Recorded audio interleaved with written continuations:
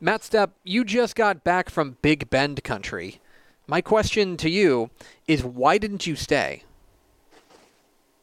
I'm waiting for the satellite office in Alpine to open.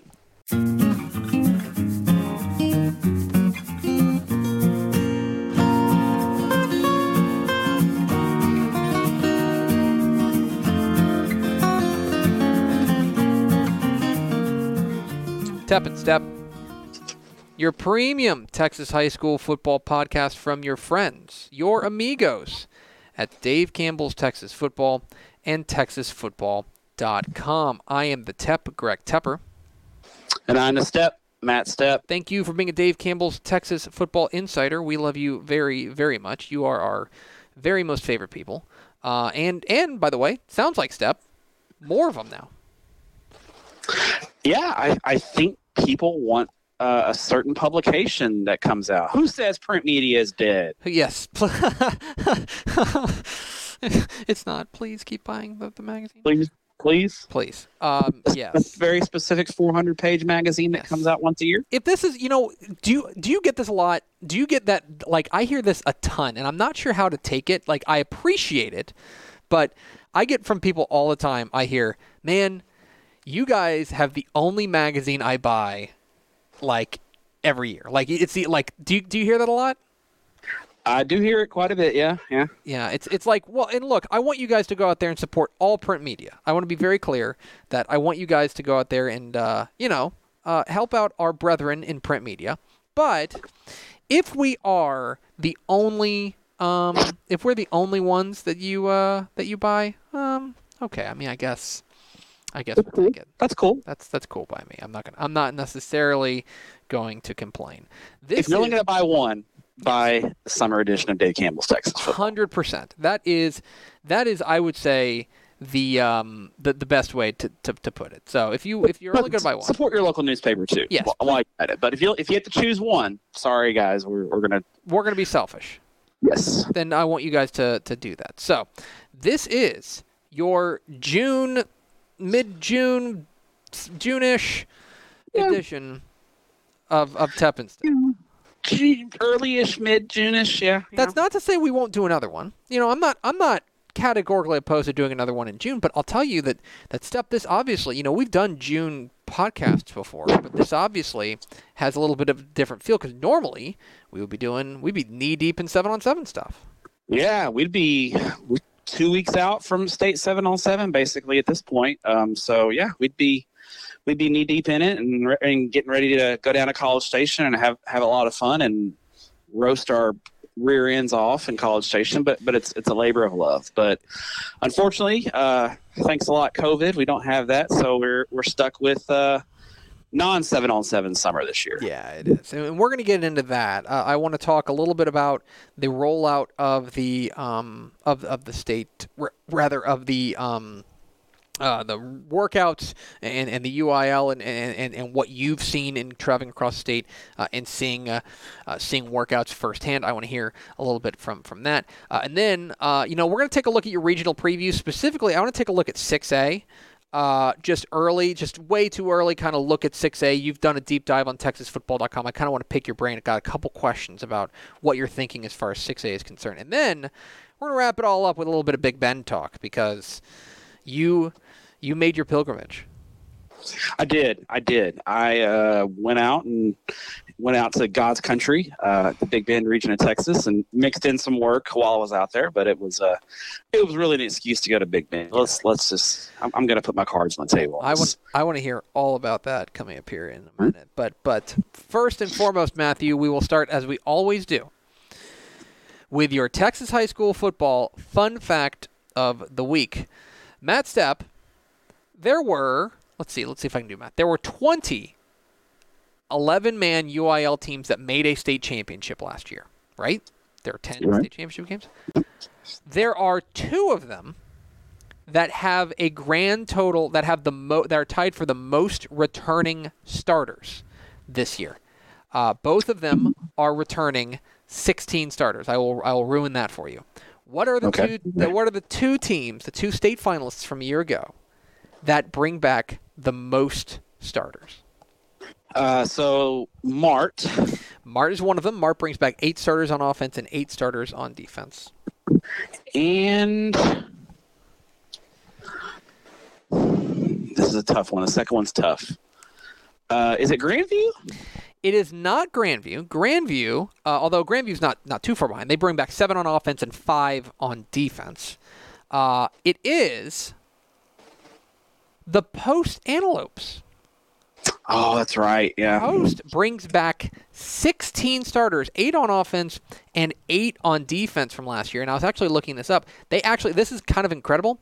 They have 8 starters coming back on offense. They have 9 offensive all-district players coming back. Figure that one out. That's incredible. Yeah, that's. They were. I mean, when we were talking about it heading into that game against Refugio, we were like, man, the thing about Post is that, like, and I think we viewed it kind of as a not even as a knock, but just like as a marveling at the novelty of, like, this is a really junior heavy team. Like, a lot of those key pieces They really were. They were really young last year. When we watched them the 2 times we saw Post play, they were very young, and we kind of thought, this team's probably going to be back next year. Yeah, I mean, they've got a great shot to be back. But yeah, I mean, you look up and down. I mean, like, Sladen Pittman's back, Tay Perez is back, Nathan McDaniel's back, Ashton Jefferson's back. Like, a ton of guys are back from last year's squad for Post. Mart's not a surprise. Mart was the layup in this one because, for those who don't know, Mart is going to be really good again. Yeah, they might win 5 in a row. Well, and that was the thing is I was doing a Waco radio interview this week, and and there were the guys asked me, because we've been unveiling the top 10s of our rankings, and Mart is the number 1 team in 2A Division 2, and I mentioned to them, I was like, guys, like, we were kind of calling this in 2018 because in 2018 when they went back to back, and I think I want to see if you agree with me, that was the year to get them. Last year was the year, and Hamlin, to their credit, almost got it done. They really pushed Mart, and that was a good ball game in the state championship game, and there's a good chance Hamlin comes back. So I mean, they're ranked in the top 5 and all that. But I mean, to me, if you put a gun to my head and said you got to pick one team to win state, who's it going to be? It's in any classification, it's Mart. I think they're significant favorite.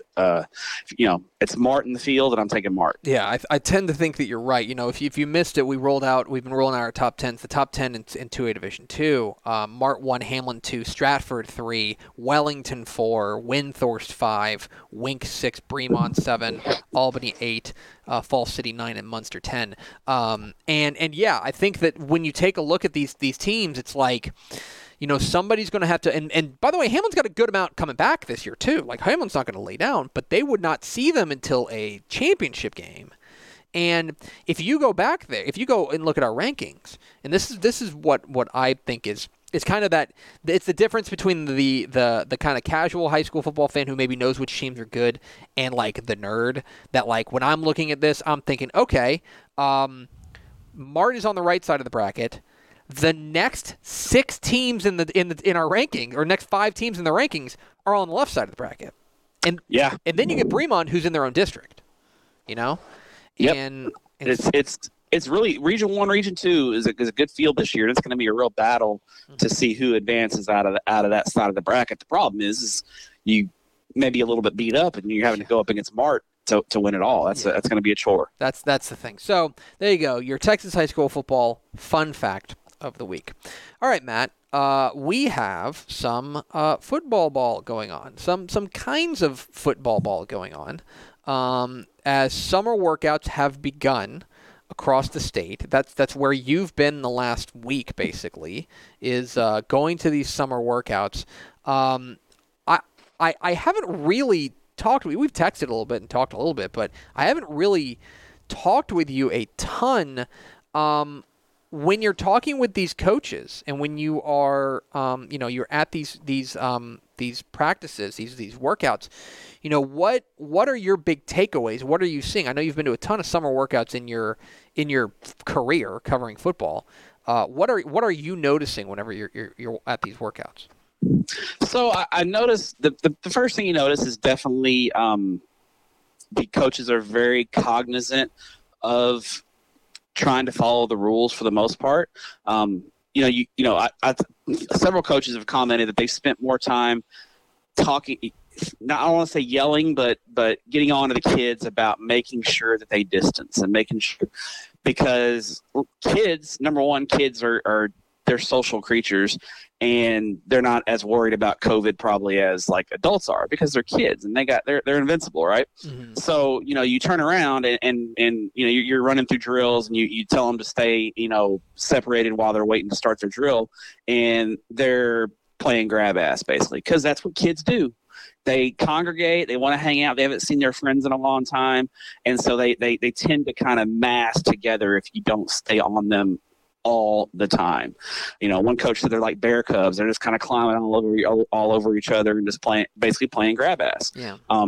And so that's a big challenge, I think, for coaches to try to wean kids off of their natural instinct. And then, one coach, several coaches told me, we're doing a good job of keeping them separated. He goes, but as soon as they leave, 6 of them pile in a car and go swimming. Mm-hmm. And so I just think that's just the nature of kids. And I just think, as much as coaches try to control them, as soon as they're done for the day, they go back to their normal life outside of school, and they are just hanging out doing what normal kids do. Right or wrong, that's just what they're going to do. And I don't know at this point. I have kids, and my oldest daughter, she's 20, and I go visit her at her house, and she's coming back, and she's got 5 girls in the car with her, and it's just that's just how kids are. So I think that's going to be a big challenge for coaches, is to try is even during practice making sure the kids stay separate as much as possible. But I think the drills, surprisingly, it's been pretty efficient, because as much as we talk about kids wanting to hang out with each other, kids adapt to change usually better than adults. Yeah. And so once the kids get the routine, it's pretty much normal for them, and it's no big deal. And I think the whole check-in process, answering the questions, getting their temperature taken, bringing their own water, not being able to use the locker room, I think all that's fine, because like the kids adapt better to change than adults do typically. So I think that part has gone smooth, and I think most coaches are just really happy that they're able to get some work in. And I think the loosening of the restrictions, I got a little more clarity on the loosening of the restrictions, mainly the 20-to-1 ratio. What was happening at a lot of schools is so many kids were showing up because parents want to get the kids out of the house, that didn't have enough. No schools have enough coaches to maintain a 20-to-1 ratio, because so many kids are showing up. And what's happening is they're having 300, because you get to think there's girls showing up as well. There's 350 girls, 350 athletes, girls and boys, showing up for a workout, and there's not enough coaches, because you would need like 15 or 16 coaches to maintain that 20-to-1 ratio. And what was happening is schools their coaches were having to stay there basically 12 hours to ensure they could get all the workouts in. Right. And so I think that was the biggest reason why they kind of loosened that rule up, because remember, these coaches technically aren't getting paid right now. Some school districts don't offer to pay the coaches, but it's not a requirement. So I think a lot of head coaches and athletic directors feel really bad about keeping their coaches there for really long days when they're not getting paid, or getting paid very little. Now, granted, they were getting paid for 3 months prior without doing much work, but I think coaches generally want to try to make sure their coaching staff is taken care of, and if they have to work for free, they want to try to limit how long they're working for free. So I think that's the reason why the UIL loosened the rule as far as the 20-to-1 ratio. Yeah, and I can understand that. I certainly can understand that. I will say, and this is, we're on the premium podcast, so I don't necessarily mind speaking my mind a little bit more. I thought it was pretty surprising to see them. I'm okay with the 20-to-1 going away, simply because it sounds like that just wasn't a really, wasn't real functional. It wasn't real functional. Yeah, I mean, and I get that. Look, this is unprecedented. They're trying to lay out. They're going to be misfires as far as things. Hey, this sounds like a good idea, but then once you start doing it, you're like, oh wait, like there's no way to make this work. You know what I mean? Like I certainly appreciate that. The other stuff makes me a little bit nervous, and the pretty much immediately upping the capacity for the indoor workouts, like the weight rooms, that, they're moving from 25% to 50%. Like, clearly this means that they were just on a schedule, right? That they were just like, that they had already figured out, all right, we're going to roll it out, and then we're going to do on the 22nd, you're going to do this. And like, this is me. I would have preferred, and I'm Mr. Cautious when it comes to this stuff. But I would have preferred to see, let's wait 2 weeks. Let's see how things go. And then if things look like they're going okay, I would like to see them maybe you give coaches a heads up. Hey, by the way, this may be coming, so prepare as if it is, but we are not going to announce that it's for sure happening until we have like an evidence-based reason to do it. Because more or less, this basically said to me that when the UIL came up with those guidelines, they had already come up with phase 1, phase 2, and they were on basically like timers. You know what I mean? Yeah, and that's my take. I think this was already pre-planned. I don't think the optics are great. I'm just going to be honest. I think maybe it would have been better, even if they would have waited until next Friday and then announce it. Say, hey, on Monday, June 20. It could have still been June 22nd, but let's wait until like Thursday or Friday of next week and go, hey, on Monday we're going to up it to 50%. You guys have the weekend to adjust your workout schedule. Most coaches would have been able to adjust it really quick. Yeah. So I think optics would have looked a little bit better if they would have waited, but obviously it didn't, and they're moving forward, and we'll see how it goes. I definitely think in the 8 schools that I visited over the past couple of days, were all to a T really, really cautious about everything going on. They were taking it very seriously, and they were, while the kids were on campus, they were absolutely following the rules to a T. There were some misfires, and that kind of thing, just because the first couple, Monday was a little weird, and then Tuesday, Wednesday got a little bit better. So I think, but everybody's very cognizant of ensuring they're following the rules. There was one school where again, like you said, because at one school, I won't say the school name, but there was the girls were on one field and the boys were on another field working out, and then they dismissed at the same time, and then you go out in the parking lot and there's, like I said, about 20 of them, 10 girls, girls and guys that have congregated in the parking lot talking by the cars, and then so then the coaches come out and you're yelling at the kids to separate and get out of here, but again, once they get out of there, what are they going to eat? What are they going to do? Probably, right? They're probably going to go swimming together. It's just. That's kind of the challenge that's going on, is this is not in kids' nature to be like this. Well, and what I think is really interesting, and I'll peel back the curtain a little bit, but on Monday, and I had talked with you about this, on Monday I wanted to go out, me and Pickle wanted to go out to a practice, right? And just, get some B-roll, get a sound bite, from a coach. Basically, I hate to say it, but basically have a coach just say into a microphone, man, it's just so great to have the kids back. We're working hard, but more importantly, it's just great to be around kids, right? You know what I mean? Like just get a sound bite and maybe talk to a kid and say, hey, how's this been different, et cetera, et cetera. And I reached out to 3 different coaches, and those 3 coaches, and they're great guys, and I don't hold this against them because I totally understand, but basically they were saying, look, day 1, we're going to be learning too.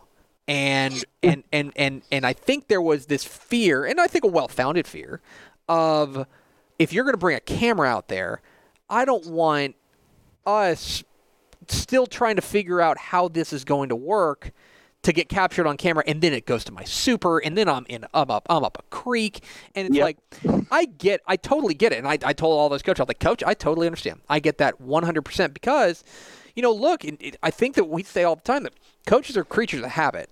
And every one of these coaches has been to a million summer workouts. And so imagine doing something a million times and then having to install all of these protocols to do pretty much everything differently. That's a huge challenge for these coaches.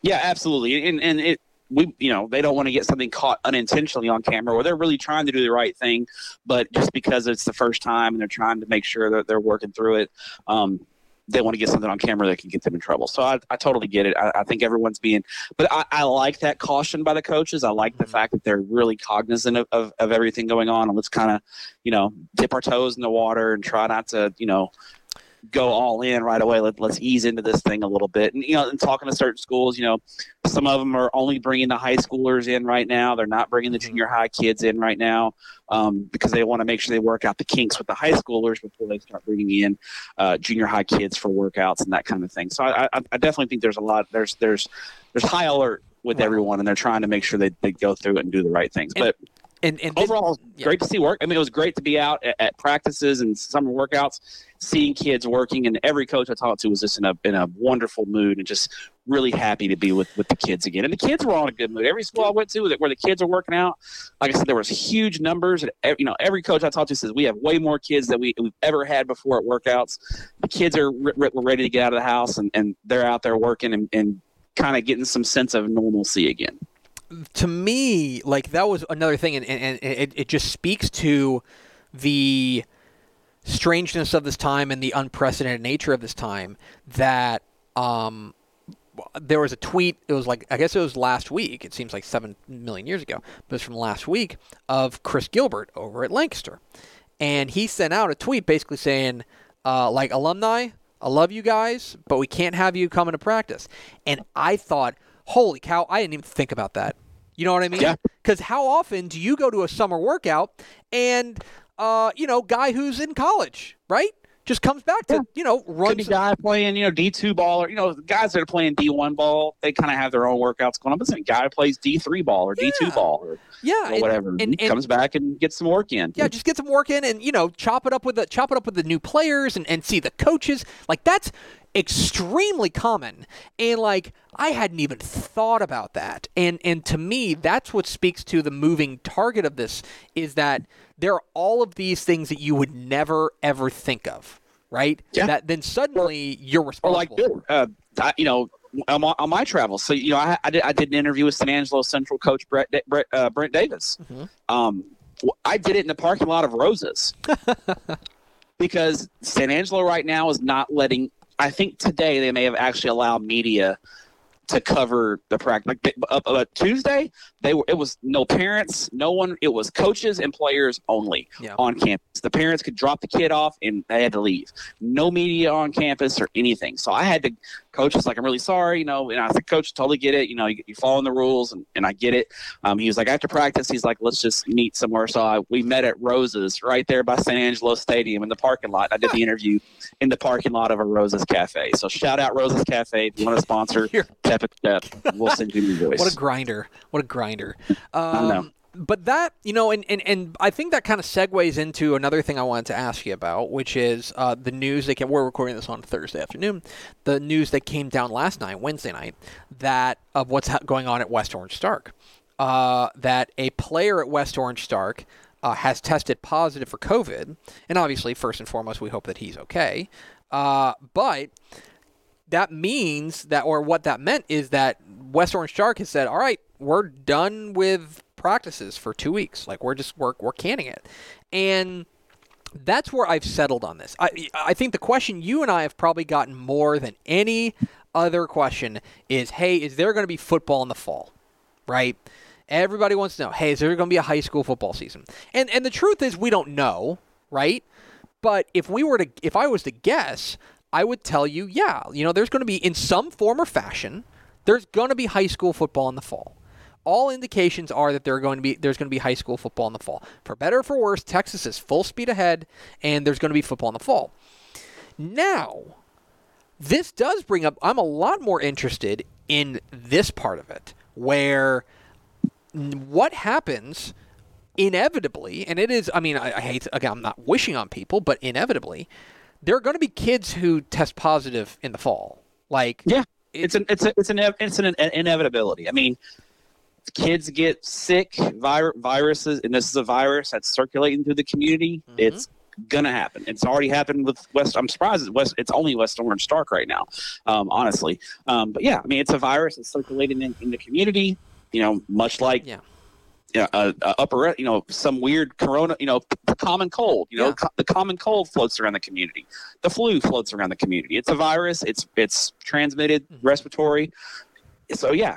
there's probably going to be many more instances of this. And so, I think, big question is going to be how each district handles it. From talking to folks about the West Orange Stark situation, West Orange Stark didn't have to shut down summer workouts. Yeah. Now all they had to do was shut down the group that kid was in. But they out of abundance of caution, went on ahead and shut everything down for 2 weeks, which in the summer you can do. I'll be interested to see what happens if this happens in week 4. Yeah. Like what happens, you just broke the news earlier today that, Spring Westfield is going to play, is Duncanville? They're going to play Duncanville in Georgetown, right? What happens if one of the players for Duncanville tests positive on Tuesday, right? Tuesday before the Friday game. Well, okay, it's easy to say that kid's not going to play, right? That's fair to say. You're gonna quarantine him. But what do you do? And that's still a big looming question that I think is going to be interesting to see how the UIL handles it, because the UIL could mandate, and I don't think they will, but they could say, hey, if you have a kid test positive, they could issue their own restrictions for it. Because another thing, and Pickle brought this up on TFT today. Let's say that let's take the Spring Westfield Duncanville example. Let's say that they go play the game at Georgetown, and then Monday, the quarterback for Spring Westfield tests positive for coronavirus. What do you do with Duncanville? Right? Yeah. In a perfect world, there is enough testing to go around where the school district can obtain tests for every player and administer a test, and then you isolate the kids who are positive and isolate them for 2 weeks, and the kids who aren't positive, and it's just like a 2-week injury, right? You isolate the kids that are positive for 2 weeks, right, and then kids who are negative, they keep trucking along as normal.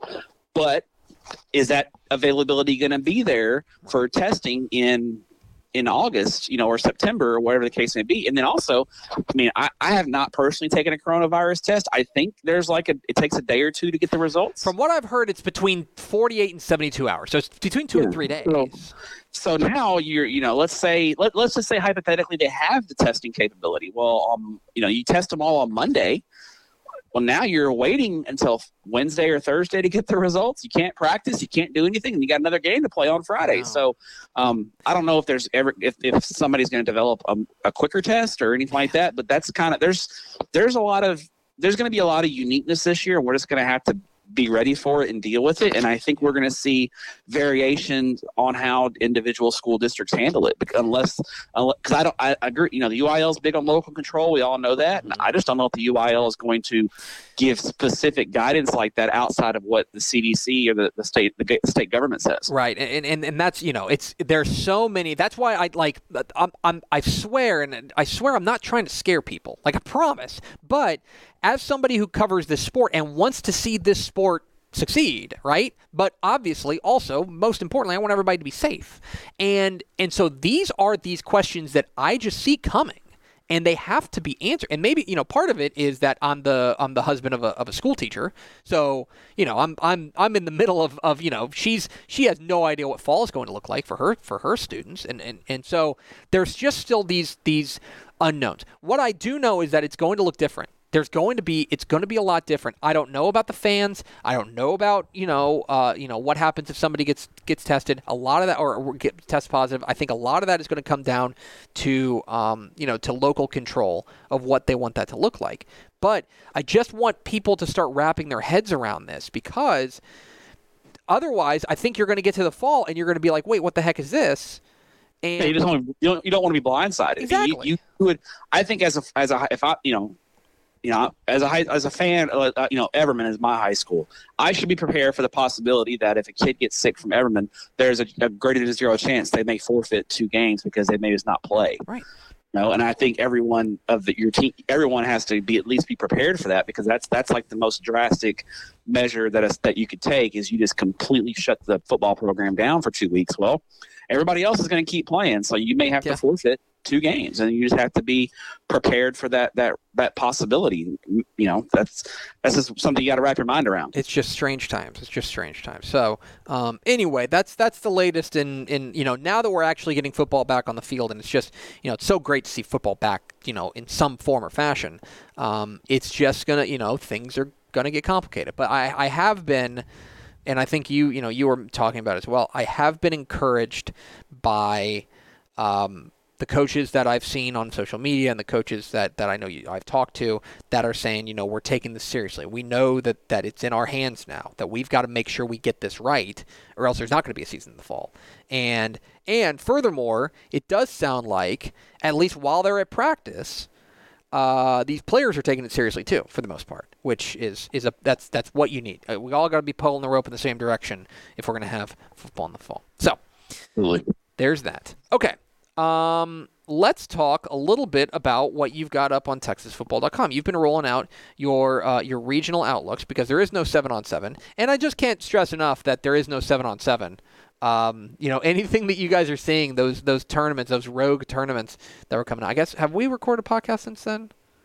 Since the whole 7-on-7? I don't think we did. I don't think we did. I think we did record it and talk about that.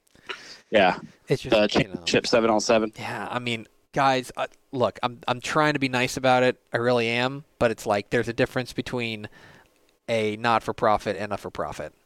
You know what I mean? Like I'm not trying to be a jerk, and if you're I don't begrudge anybody trying to make a buck, but it's like the board of the state 7-on-7 tournament, they ain't cashing these giant checks to take home. To do that, that's a nonprofit organization, and so these other tournaments that are popping up, it's like I'm always just really. It always makes me. This is we're on the premium podcast, so I don't mind saying it. It always just makes me tense whenever people are asking high school kids for money. You know what I mean? Like absolutely, yeah. It just makes me tense. But in any case, you got something up on TexasFootball.com. You're rolling through your regional outlooks, and you've gotten through 6A. You're into 5A now, and I think this is a good opportunity to take a look at 6A writ large. Of course, we're going to have we're rolling through running out our top 10 rankings. And so I guess next week sometime we will get to 6A, and you'll be able to see the top 10 in 6A. But you've got your regional outlooks. You've predicted every district, and I guess I should mention to people that I guess I should mention to people that by the way, this is not necessarily it's okay if we have differing opinions. We're gonna you're gonna have some things in your previews that we don't. You're going to have some predictions that we don't, and we're going to have some things that you don't, and that's okay. The magazine's a team effort. It's not just Matt Stepp's predictions. It's not just Greg Tepper's predictions. It's a team effort. The articles that we're putting on TexasFootball.com are Matt Stepp's predictions. Yeah. So you've got your regional outlooks up on for each one. And I guess I'm interested from a 6A perspective. For the longest time, for a while, at least for the last alignment cycle, all eyes were on Region 3, right? The region of, with all, basically the Houston area, and it was just seemed like every single great team was in Region 1, and especially was going up to Division 1. As you were kind of going through these regional outlooks, is Region 3 still where your eyes immediately go, or do you see like there's a little bit more balance now? There's a little more balance. I still think Region 3, top to bottom in Division 1, is the top region, but I think there's a little more balance this year. I think Division 2 as a whole, top to bottom, has a chance to be a little bit better than it has been. And I think Division 1, Region 2 is going to be a lot of fun this year. I really feel like that region has taken some steps forward, and there's some really good ball clubs in Division 1, namely Duncanville. But I'm moving over from Region 1 to Region 2. But you look at, I think Spring Westfield could potentially be a Division 1 team again this year. They're going to be over there. I think Klein Oak is going to be a really, really strong team again. They pushed Rockwall last year in the third round of the playoffs. I think Klein Oak could be even better this year. I think DeSoto, they had a good year last year. I think they have a chance to reemerge with a big year. as well. So I think you have Rockwall still sitting over there, who, even though they're probably going to be a little bit down, they did win the region last year. And then you have the Woodlands lurking. So I think it's the Division I, Region 2 bracket definitely has better depth this year than it has in years past. Yeah, that's, I think, going to be really interesting is one thing that I'm going to have my eye on, and I don't think I'm spoiling anything. Hey guys, Katie's going to be pretty good. I think Katie's going to be pretty good. Shocker, right? Yeah, I know. The interesting thing, and one of the reasons that, and I understand why people like the pre-division split, but to me this is great because it's mostly pre-division split, or pre-split divisions rather. But then in 6A, you've still got that little taste of like, ooh, what if they get in? And yep. There's this that you have to really predict it, and kind of one result can late in the season can completely throw a playoff bracket off if it pushes one team into a division that we didn't expect. So that's the fun part about 6A, especially late in the year, is trying to figure out those who goes where. And so basically, and please pick up a copy of Dave. Oh, I don't have to tell you to pick up a copy. You've got one coming to you because you're an insider. So when you take a look at District 19, because in District 19, look, we're going to go out on a limb and say Katie's going to make the playoffs. Okay, they might actually. I would love to see what their playoff streak is right now, but it's probably 10 million. They're going to make the playoffs.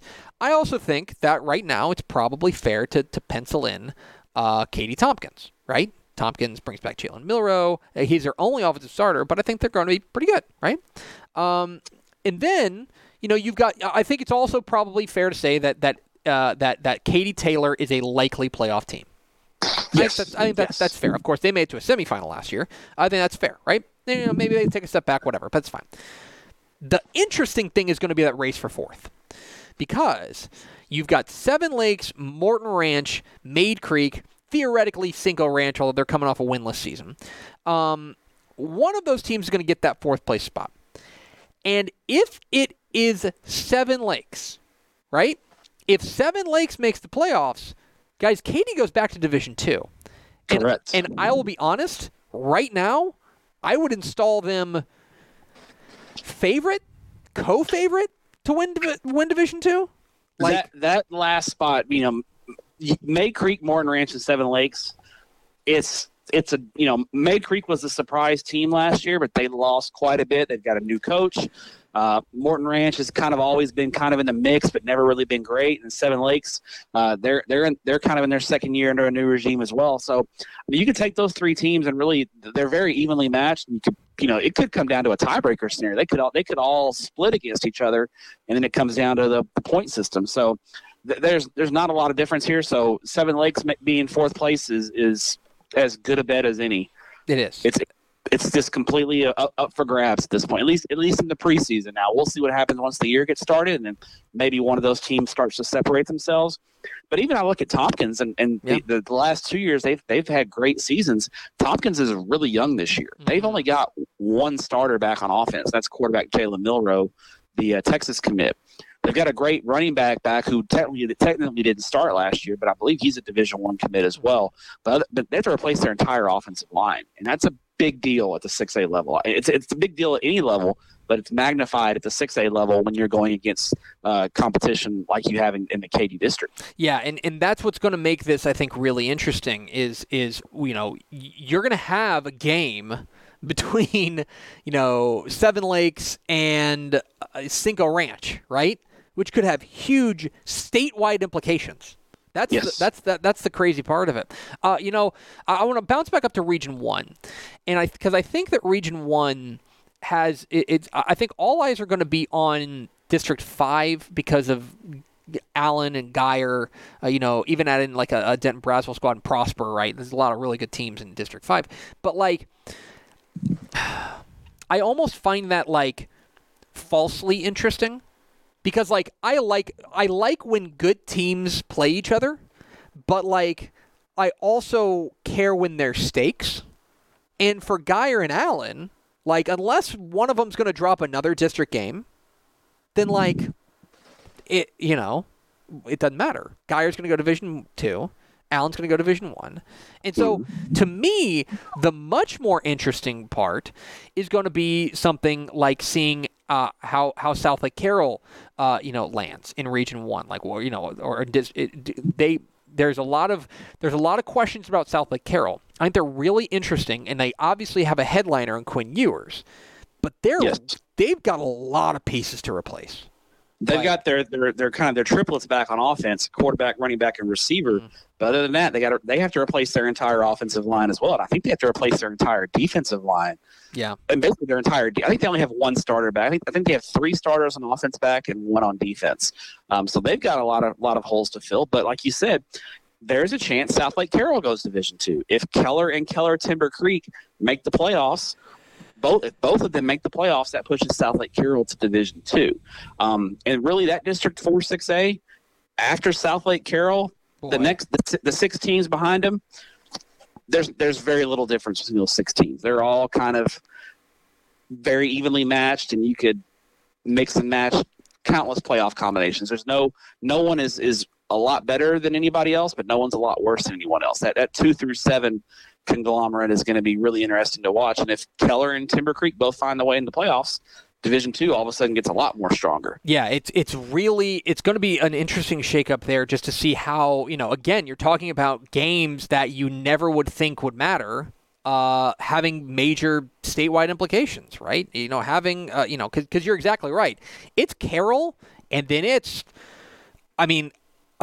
fair to say a huge drop-off. Yes. There was only one. And then after that drop-off, they're all about the same. Yeah, and that's the thing, is that, like, you look at Eaton, Keller, Byron Nelson, Keller Central, Fossil Ridge, who, I know didn't have a great year last year, but I think is capable of that. They bring back a pretty veteran defense, at least. And Timber Creek, like, you could go any which way with that, and that's, in a lot of ways, Carroll is kind of not in control of their own destiny, which makes that really interesting. It's weird, yes. Yeah. Okay, so then Region 2, and again, it's going to be another situation where all eyes are going to be on one district, District 11, with Duncanville, DeSoto, Cedar Hill, and Midway, by the way. I think that those are teams that are obviously going to jump off the page at people. Man, I keep going back and forth, and I guess, I really, really, really like what Spring Westfield has coming back. Really like it, but there's not. Let me make sure I'm right about this. But I don't think there's no way. There is a way that they could drop to Division II, but they would need some upsets. They would need Aldine MacArthur and Aldine Davis, they'd need Spring to make it, which is, I think Spring should make it. Spring's pretty loaded. They got a lot back, and they've been a perennial playoff team. I think the 3 Spring ISD schools are clearly the best teams in this district. I think it's going to be that Aldine battle for fourth between Eisenhower, Davis, MacArthur, and Nimitz. Yeah, I think Eisenhower gets the edge for that last playoff spot. I can't remember what. I think it's either MacArthur or Nimitz has to get in also, along with Spring, to push Westfield. Because last year MacArthur got in, and I don't know if they can do it again this year. Yeah, I think that is. That's what's interesting is I think if Westfield were to go to Division II, man, I like them a lot. I like them a lot if they were dropped to Division II. Division I, not so much. Like Division I, you're going to run into Duncanville at some point and it's probably over. Or you're going to run into, maybe a team like DeSoto and it's probably over. But Division II feels like a lot more manageable. And so Spring Westfield always catches my eye, and especially this year they're in Region 2. You know what's going to catch my eye in Region 2? Bridgeland.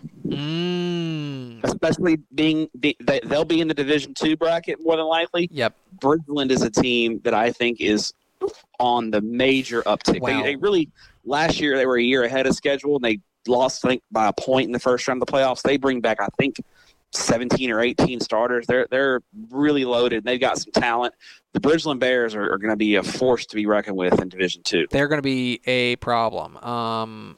This is going to be really, really, I think that you're right. And, you're right. They lost by 1 point to Vandegrift in the first round of the playoffs. Like, that's serious business. And they bring back... They've got a ton back. 18 starters. 18 starters. They're going to be a problem. Okay. We talked about Region 3. I want to bounce down to Region 4.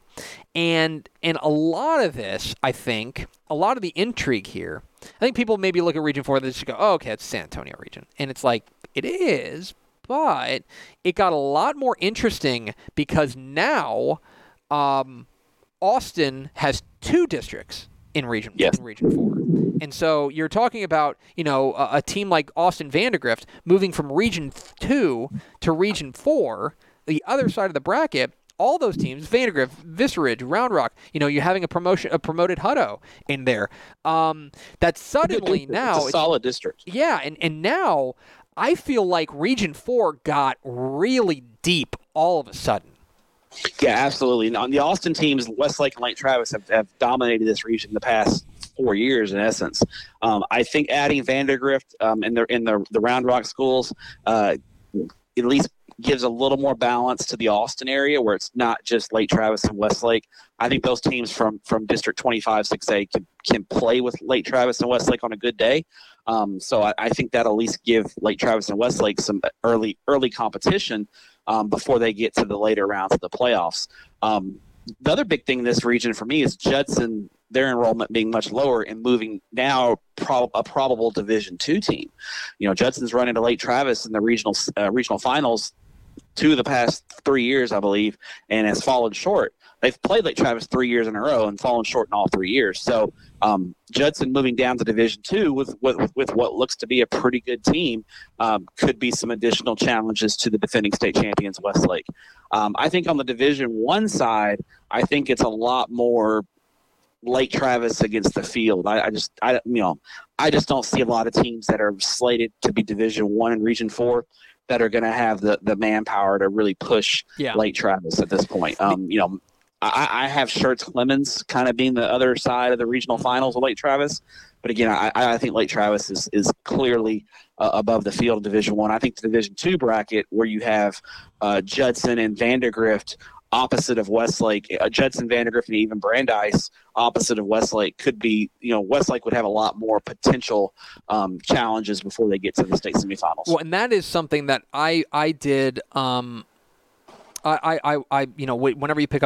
Whenever you get your 2020 summer edition of Dave Campbell's Texas Football, I wrote the 6A preview, and one of the things that really struck me is that with realignment, the Division I, Division II, it's not like people are not where you got to check their enrollments again, because the fact that Judson is going to Division II is wild to me, and it's just going to take me a minute to figure it out.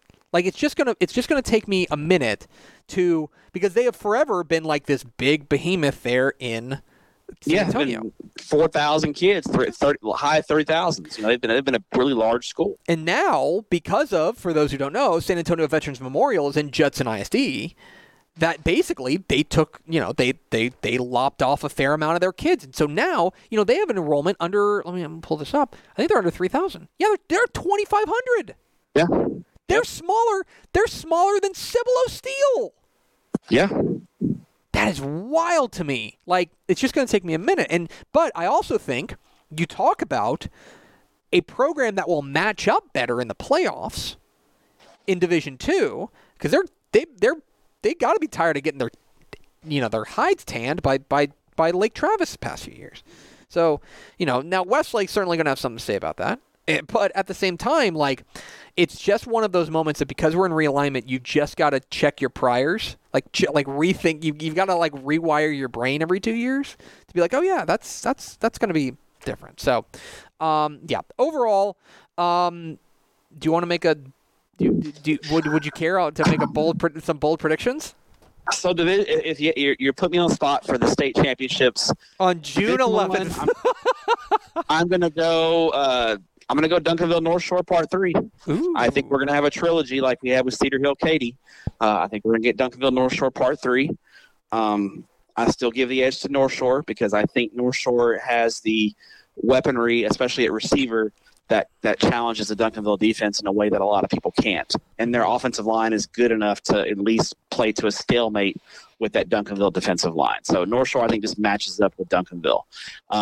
In Division II, I'm going to go this is really difficult. I think we're going to see a Denton Guyer Cedar Hill State semifinal, kind of a rematch of last year's area round playoff game. I'm gonna take Cedar Hill over Geyer in that one, and I think Westlake's gonna get back to the title game. And I think we're going to see a Cedar Hill Westlake state championship game, and I'll go Cedar Hill over Westlake for the state title this year. All right, just kind of on a little bit of a limb there. I'm going to entirely agree with you on one of them and entirely disagree on another one. For 6A, I am going to for D1, I'm going to entirely agree. I think that it's North Shore and Duncanville, and while North Shore does have some pieces to replace, especially on that defensive side, and that gives me a little bit of pause. But they've got the guy. They've got Demetrius Davis. And they've got some – and Chadrick Banks should be back, which I think is going to make them the team to beat. Duncanville, still like what they have coming back. I think their defense – they have some pieces to replace, especially in the secondary, but I think that they're getting Kendrick Blacksher back. Going to be nasty. Yeah, I think so. And then I think that Chris Parsons is going to take over full time at quarterback. I think he'll be fine. He won't be Jaquindon Jackson, but that's an unfair comparison. He's a different player. Yeah. Duncanville's offense is going to look different because Parsons is more of a pocket passer. He can run a little bit, but Parsons prefers to be in the pocket and push the ball downfield, where Jaquindon was more of the guy on the jet sweep, the counter, the read game. That was more of his thing. So Duncanville's offense is going to look a lot different this year because they need to cater to Parsons' skill set. And so there's that. And I'm going to entirely disagree with you on Division 2.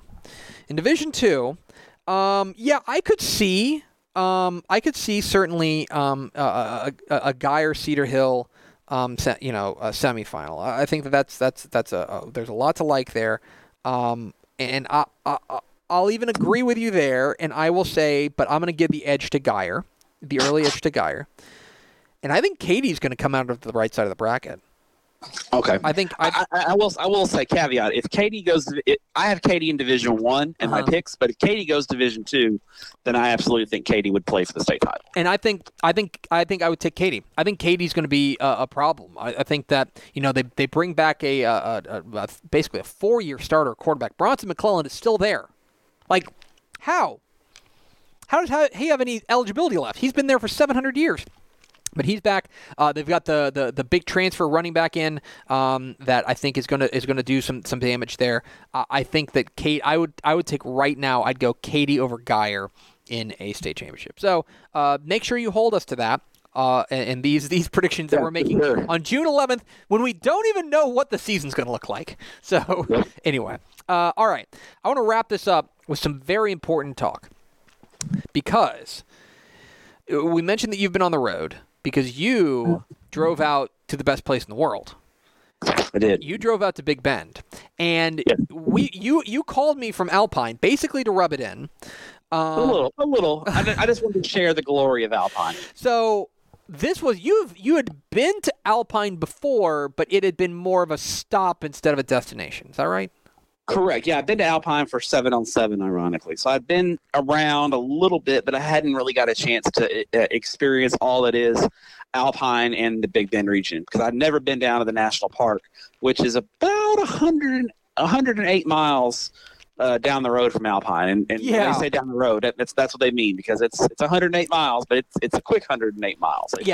It's the quickest 108 miles you'll ever drive because you can go 90 miles an hour. You know what I mean? And there's, 90 and there's nothing between. There's no towns. It's just beautiful scenery the whole way down. And it's a unique place. It's really, I spent Saturday in Alpine, dining at Alpine's fine eating establishments. Alpine, for a town that size, has a lot of great places to eat. It's a pretty town in of itself with the mountains kind of surrounding it. They have a really cool old ballpark. Just a great town. People are super friendly. And then Sunday morning, I took the drive down to Big Bend and was just amazed at the national park. I only spent a few hours in the national park, but I really need to spend like 3 days down there because it's just glorious. It is just, other than the Grand Canyon and Niagara Falls, it's probably the naturally the most wonderful thing I've ever seen with my own two eyes. It's my favorite place in the world down there, and you've got to be like, I want to be clear that it's not for everybody. Like, if you're going down there and expecting to be like entertained, like, you're barking up the wrong tree. So it's just not going to happen. But if you're into natural beauty and you're into, especially socially distancing. Yes, socially distancing, and you're into if you're into mountains and desert and those two things combined, there's just nothing like it. And the thing for me that I think always gets me, I can go there. I've been there twice, and I was thinking, or 3 times technically. And the thing that always gets me is the vastness. It just keeps going. Massive. Ever. So my destination at Big Bend was Santa Elena Canyon, which is just magnificent. But Santa Elena Canyon is literally on the Rio Grande is what cuts the canyon. And you can actually go down into the canyon and people are swimming in the Rio Grande. Mm-hmm. But from the park entrance to Santa Elena Canyon, it's a 45-minute drive from the park entrance to the canyon. So you have to drive. So you get to the park and you're like, "Oh man, I'm going to be here in 5 minutes." No, it's a good 45 minutes to the canyon, and then you got to hike. It's about a mile, almost a mile hike to get from the parking lot where you park to go to the trail to get actually into the canyon. It's about a mile hike, and it's not a difficult hike. I mean, the hardest part is probably you have to go up the canyon a little bit, and then you kind of go back down to get into the actual canyon. But it's not a difficult hike, but it's about a mile, you know. And so you gotta be wanting to get there, and it's like I said, it's fantastic. And then so I left I spent about an hour down in the canyon just hanging out, people watching, and just kind of taking it all in. And so then I, get back to the car. Mind you, I hadn't had, it's 1:30 in the afternoon now, and I haven't had lunch because, I had like a granola bar or something because it was, there's no places to eat. You're in the middle of a national park. There's a restaurant, I think, on the other side of the park, but it's like a 30-minute drive. Mm-hmm. But I decided to take the scenic route back to Alpine and drive on FM 170 to see the river road, El Camino del Real, right. Something like that. I forgot what it's called in Spanish, but it's FM 170 between Terlingua and Presidio, and you talk about a stunning drive. It's gorgeous. It's this winding road that goes up mountains, and you go over these vistas where you're looking right down into the Rio Grande. Just cuts through there, and there's people down there rafting and all kinds of stuff, and it's just gorgeous. It's a gorgeous about an hour drive over to Presidio, and then you go up Presidio to Marfa, and then cut back across to Alpine. So it was a full day, but I highly recommend it. I know you drove the River Road as well. Mm-hmm. I could not imagine driving that road at night, though. My goodness, that road got some winding and some cliffs, and it's. But do it during the day and take your time and just enjoy the drive and the scenery. You'll appreciate it quite a bit. You're exactly right. And that road cuts through what may actually be the best kept secret, which is Big Bend Ranch State Park. There's Big Bend National Park down there, which is beautiful, and that's where Santa Elena Canyon is. But it does have all the even for something as wide open as that, it does have all the trappings of the state park, which is that there's paved roads, and there's places to camp, and there's restrooms, and there's a camp ranger stations, things like that. You won't notice them because it's so huge, but it is a little bit more polished, right? Yeah. Well, yes. It looks like a national park. Big Bend Ranch State Park is just this big, vast wilderness that I believe was, if I would need to check this, but I'm pretty sure it was gifted to the state. It was donated to the state under the express purposes that they would never build anything on it. They'd just be like, no, you just have to, just leave it as is. And there was a horse that crossed there. I think it was a wild horse. It didn't look very tame to me. No. So a horse crossed the road, and just kind of hanging out. And there was cows down by the river, and there's signs in there that say, wild livestock. Basically, I don't know if these cows are kept by anyone or what. There are cows down there, and I think there are some. You can buy permits to go down to go in the river. Mm-hmm. But apparently, I'm talking to some locals, no one buys permits. They just go down there because there's literally no one around. No. It's literally no one around. I think I saw one state park ranger on the 50-mile drive. So they were just like, oh, yeah, we just go down there. I said, well, the signs say, must purchase permit. They're like, yeah, we don't purchase permit. Be like, don't set anything on fire. Don't rip anything up. It's a social contract, basically. Yeah, you just kind of go down there and enjoy nature. It's really something to enjoy. It's beautiful. So I strongly recommend. I had a couple of coaches text me and ask me about it. And if you like nature and you want to just literally get away and just get away from the hustle and bustle of daily life, there's no better place to do it than Big Bend. And the one thing, and maybe you noticed it a little bit because you stayed in Alpine, right? Yeah, I stayed in it because if I was going to do 2 or 3 days at the park, at Big Bend National Park, I would have either stayed in Lajitas or stayed in at one of the cabins in the park. But since I was only doing a day, I just decided to drive down from Alpine for the one day. The only thing that I would say that you maybe missed out on is nighttime out there is astonishing because it's like you've never seen that many stars because there's no light. Like, there's nothing lit up. And so it's just pitch black except for the stars. And it's the best stargazing you'll ever do in your entire life. And to circle it all the way back around, a shout-out to Alpine, because Alpine's a dope city. Alpine's a really cool town. It's very underrated. We love Alpine, and we will open up a DCTF satellite office in Alpine. That's the dream. That's the dream. All right. Well, that's going to do it for us. That's another episode of Tap and Step. In the bag, in the pocket, out of sight. Thank you for being a Dave Campbell's Texas Football Insider. We love you very much. You should be, depending on how long you've been an insider, your magazine should be, they may be getting mailed out today. The earliest, you'll probably see somebody tweet it, that somebody will get their magazine on like the 13th. Like, that's Saturday. I don't control the mail. All I know is that they are being mailed from Carrollton, Texas. A big batch of them are being mailed from Carrollton, Texas, like today, like this afternoon. And so if you live right near Carrollton, Texas, there's a chance that you get your magazine 2 days later. But I will say that if you're a current subscriber, you've been subscribed since last week. If your magazine's not there by next Friday, by June 19th, Juneteenth, if it's not there, then holler at me, and we'll make sure we get you an update. So that's the best thing we can do. So we want you to have this magazine. Really and if there's a mistake, please don't tell me. There's already can we? By the way, Jimmy Thomas at Bushland, I'm putting you on notice. What was the other one where, the day after the magazine came out, it was the South San, literally the day after we went to print. And then, by the way, Clint Lindman's leaving McLean. That's a 6-man. It's like, what are we I'm so mad.